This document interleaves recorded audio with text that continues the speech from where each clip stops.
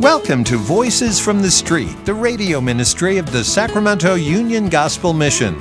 Prepare your heart for laughter and tears as we share the unpolished stories of the homeless and hurting, hope and transformation.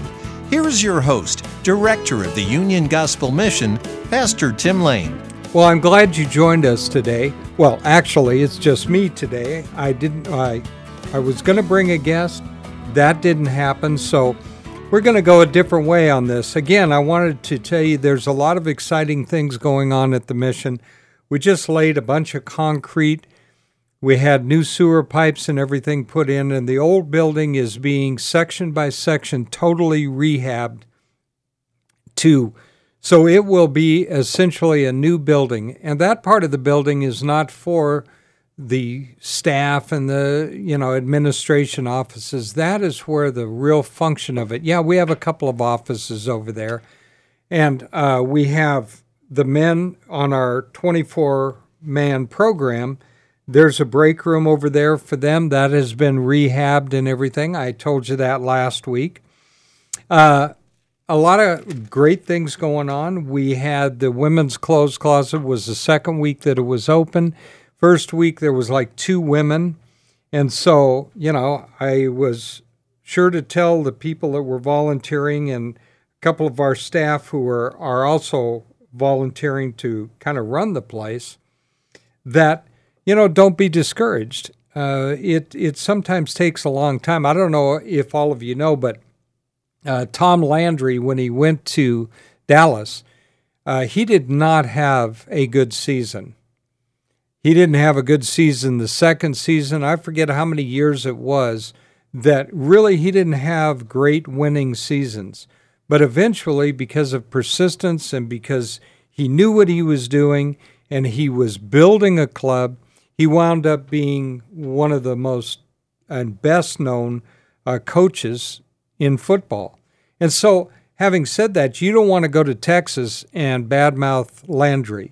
But again, his first few years were not exactly what I would call stellar. So at any rate, we had 1 or 2 women that came in, and that's fine because it's that whole starfish thing that we've talked about. The little boy throwing them back in the ocean. There might be millions of them, but as he said, I can make a difference for this one, and that's what we go for, is what difference can we make for these women? We have a Bible study first. And so then they can go and they can shop. Well, this time there was 15 women and 10 kids with them. And so I don't know where they came from or whatever, but the great thing was that they sat through the Bible study, because you got to do that to go to the closet. Not ashamed of it. That's what we're there for. We are the Union Gospel Mission. Not ashamed of the gospel, right? And so at any rate, that was really exciting. I saw the excitement on the volunteers and on some of our staff who were opening the closet, and it really was great. At the same time, in the back, they're working hard to repair all the different things that they found when they opened up the walls, all dry rot and everything from the back part of our building. And we're moving through rewiring, replumbing, new gas line if we need it. I don't think they have any gas line that runs back there, but bottom line is all new electrical, all new copper piping. We've jackhammered the showers up, and we're going to redo all that. And so the folks from the street and our program guys eventually are going to have a completely new building inside. And that's an exciting thing. We need to tell the world that is coming to our door that needs help that we care about them. They're not just always going to get the scraps of everything. They don't get the scraps of food at the mission, and I don't want them to come in an old, beat-up, unsafe building. And so that's where we're at. Right now, the electrical and all that, it will be, as I said, a brand new building that will be safe, clean, and comfortable for everybody to come in. Sometimes it seems like a monumental feat. I just had a board meeting the other day. We got 2 new board members on, and I informed them the same thing that I told the board originally. Yes, there probably is 10,000 men, or are 10,000 men more qualified to be the director of the Union Gospel Mission than I am. But it's not a matter of how qualified I was or am. I've learned a lot in the last 16 years. It's not that at all. It's not how educated I am. It's not how well I might speak. It's not about anything like that. It's about who God puts in place. And when God puts someone in place, if God has chosen him to do that, it will succeed. Now, I'm not trying to be humble. It isn't me, and I know it isn't me because I don't have the ability to do the things that have happened at that mission over the last 16 years. But guess what? I serve a God who does. And so I think there's a lot of you out there today that maybe feel like, I'm not qualified for this, or I can't do this, or I've been asked at my church to teach a Bible study, or I've been asked to speak somewhere, or whatever the case is, and you're saying to yourself, you know what? I'm not qualified for that. I'm not smart enough for that. I'm not articulate enough for that. Okay, well, that's good, because God chooses the broken things of this world to shame the haughty and the proud things, right? And if God has truly sent you to do a Bible study, he'll equip you. Now, your part of it is you need to study.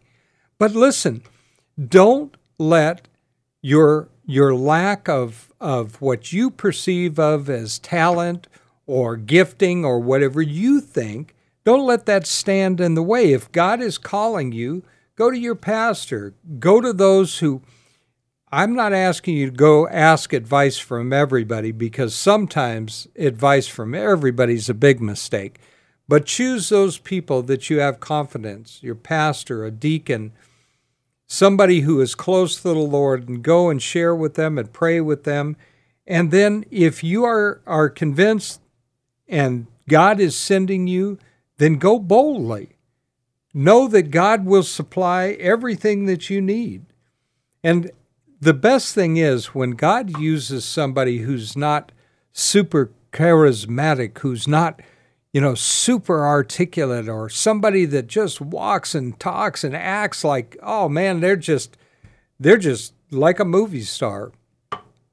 Then it brings glory to God when just an average run-of-the-mill person is able to accomplish what God has sent them to do. I mean, Paul had the brains, but he certainly didn't have the looks or the ability to speak well, because he had to always say, I write you, you're happy with it. I come, you are disappointed. I'm paraphrasing, yes. A couple of pastors out there right now going, no, that's not what it says. No, it doesn't say that, but that is the gist of what he was getting at. And so when we look back at the chronicles of history, and I'm not talking about looking at chronicles, I'm talking about looking at the Bible and all the different stories that have been told us, the true stories, none of them are made up, of men and women who in the Bible have succeeded, not because of their great power, but because, they listened to God and they followed and they obeyed. Joshua entering into the promised land and the walls fell down, right? David, least in the kingdom, here's the little shepherd boy, and the giant fell before him, and so did armies when his men marched on them. Because God takes sometimes people that we would never think would ever be able to accomplish any of God's purposes. Nehemiah, he's the cupbearer, which, by the way, was a pretty important job back then. But he was sent to build the wall. Nobody had confidence in him. I mean, there's a place in the Bible that they're mocking him, saying, gee, look at that wall. If a fox jumps on it, it'll fall down. Okay, but he wasn't discouraged by that because God was with him. Now, just in way of illustrating that point, I want you to listen to a little story. Some of you know who Gideon is. Hopefully most of you do. Some of you think he's the guy that put the Bibles in the hotel rooms, but that's the Gideon Society. But Gideon was a judge of Israel.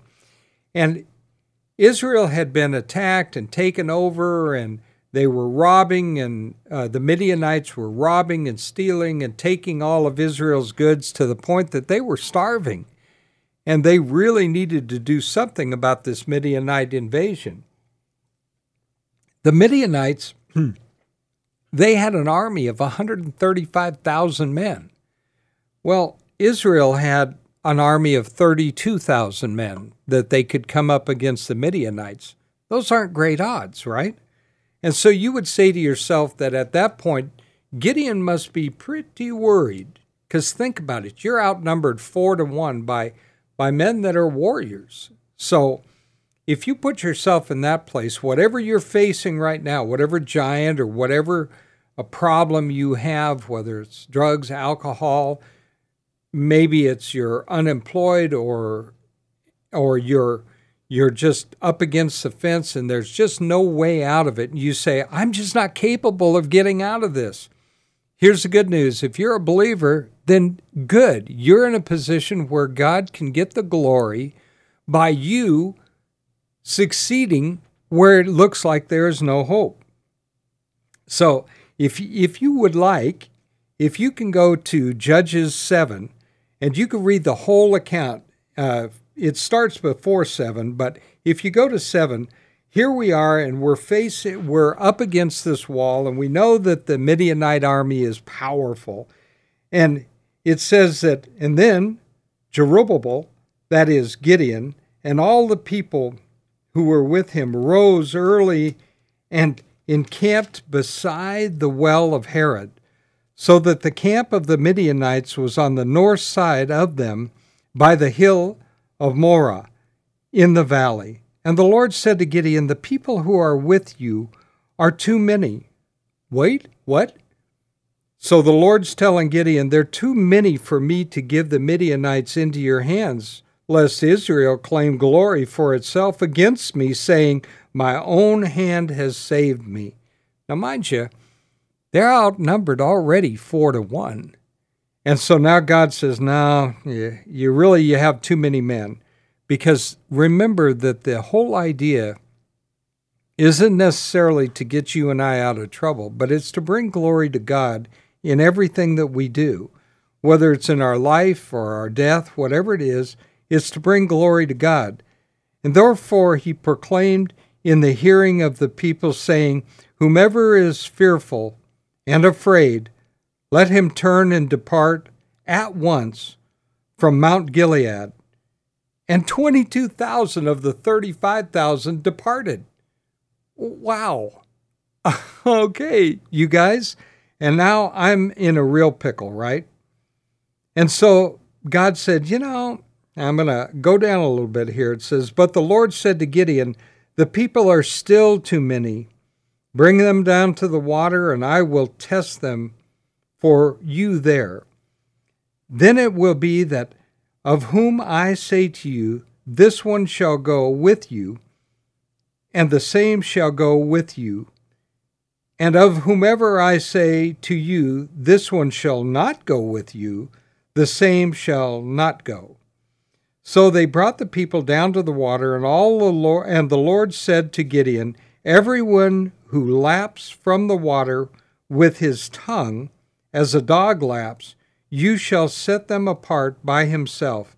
Likewise, everyone who gets down on his knees to drink, and the number of those who lapped, putting their hand to their mouth, was 300 men. So you mean to tell me now I'm going to get the 10,000, right? You're not going to give me the 300. But he says, but all the rest of the people go down on their knees to drink of the water. Then the Lord said to Gideon, by these 300 men who lapped, I will save you and deliver you from the Midianites into your hands. Let all the other people go, every man to his place. So the people took up provisions and their trumpets and their hands and set away all the rest of Israel, every man to his tent. And so now we've got Gideon, and he's facing a Midianite army with 300 men. And really, truthfully, there is zero chance of success in that. So I would like you guys who are feeling like you're on the edge to go. You could start right where I left off at 7. And you can read the account of the battle of Gideon and the 300 men. And I'll give you a spoiler alert. They win. And you may not believe that, but you need to read the account. And then you need to pray about it. And if your situation is one that is really dire, and you really are a believer, then you need to ask God. But don't be surprised at the way that he delivers you, or the way that maybe you're not delivered. And at the time, it seems like the worst thing in the world, but guess what? If God has ordained for you to go through this, I guarantee you that he has something better in mind for you. Having said that, I think that with the mission and with you guys and with myself and everyone in Christendom, we need to remember to pray for what God's best is for us. Now, having said that, I want you also to realize that sometimes God's best for us doesn't look like the best thing for us, to us. Sometimes that job that we lost, that we mourn for, was the best thing that could have happened, because we don't know what is around the corner. We also don't know what was going to happen on that job that would have just been devastating to our lives. Sometimes it's a relationship that you have with somebody and God says, nope, no. And your heart is broken because you really think that was the person. But God knows better than we do. And again, number one thing, to bring glory to himself, but he also does these things for our good, for our safety, for our relationship with him, for our faith. And so don't be discouraged. I know there is a little bit of discouragement whenever we really think we're on a certain path and God stops us and says, no, you can't go there.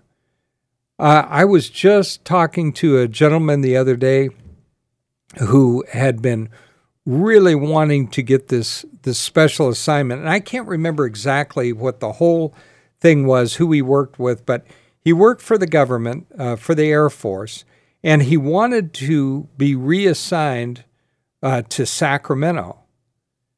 And so at the time, that was the greatest thing that he could think of. Well, he didn't get it. He thought that he was a lock, and he didn't get it. And he went somewhere else. And guess what? A year later, the whole place closed down, and everybody there lost their job or was relocated somewhere they may not want to go.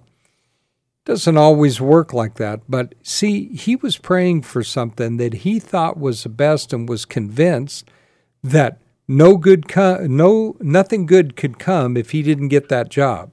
But he didn't. Had a friend at the church that I serve at who had the very same thing. He was praying for a certain job. That job fell through, and he later started to work for the city of Lincoln. And guess what? That company that he really wanted the job for, it folded completely. God already knew what was best for him. So I've seen that in my own life where I've been praying and I thought I had a direction that God was going to send me, and God had a different direction. Even when I came to the mission, I was thinking that he was taking me to a larger church where I would be full-time instead of bivocational, and then he instead brought me to the mission. And I still serve at that little church that I was at, I've been at for over 20 years. But see, what I'm trying to say is I would have never seen the mission coming. I never sat and thought, you know what? Let me pray about being the director of the Union Gospel Mission. And so I'm just trying to encourage each one of you not to give up, not to be downhearted, not to abandon the ship. Remember this, that the same God we serve is the same God who sent his Son as a propitiation, meaning to take our place and to absolve the wrath of God for us by paying the penalty for us. And so that same God that loved us so much, he sent his Son to live a righteous life, to die for us, and rose on the third day, is the same God that created the universe, the same God that fought the war for Gideon, the same one that put the rock in and sent David up against the giant. He is the same God that Joshua marched around the walls of Jericho and blew the trumpets, and they came tumbling down, like the song says. He's the same guy. He's the same God that was with Stephen in the street while the stones were flying at him. And you say to yourself, but he was defeated in the street. No, he wasn't. He saw the face of Jesus Christ. He knew his destination. He was taken from that street. And he is with Jesus Christ to this day. And all those who persecuted him and those that stoned him, those that did not come to a saving knowledge of Jesus Christ, have been dead for 2,000 years, and they are suffering for their lack of faith in Christ. Never give up and never give in. Jesus is there for us. What did he say? I never will leave you. I'll never forsake you. No matter what, he's always going to be there. Listen, I've had discouragements in this last year or two. I've had some that just seemed as if they were going to overwhelm me. I've seen things happen from places that I wouldn't have thought would come against me, but they did. And then, of course, I've suffered some serious loss in this last year. But guess what? Jesus never left me, never forsake me. Am I perfect? Oh, please. You only need to ask anybody that knows me, and you'll find out I'm not perfect. Just ask me, I'll tell you I'm not perfect. But see, that's the beauty of it. I never had a chance of being perfect, and I got news for you. You don't either. But I know a perfect God who made a perfect sacrifice so that you could live a life that is eternal and with him forever and ever. Isn't that amazing? So please, if you're discouraged today, please turn to Gideon, turn to Judges, and start reading it and just let the whole thing unfold in your heart and mind. And I think that it will be of great encouragement to you. And then right afterwards, go to your knees and ask God to reveal to you your situation, and pray and wait for the Lord, and do not become discouraged. But by all means, if you're not going to church, find a good church. If you are, go to your pastor. And as always, my dear friends, until we meet again, may God hold you in the palm of his hand.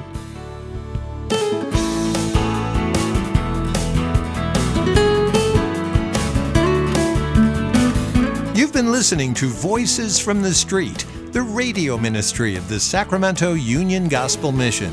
If your heart's been touched and you want to know more about the work of the mission, log on to ugmsac.com, ugmsac.com. To donate clothing, food, time, or financial help, call 916-447-3268, 916-447-3268. Thank you so much for listening. Join us again next week at the same time for Voices from the Street.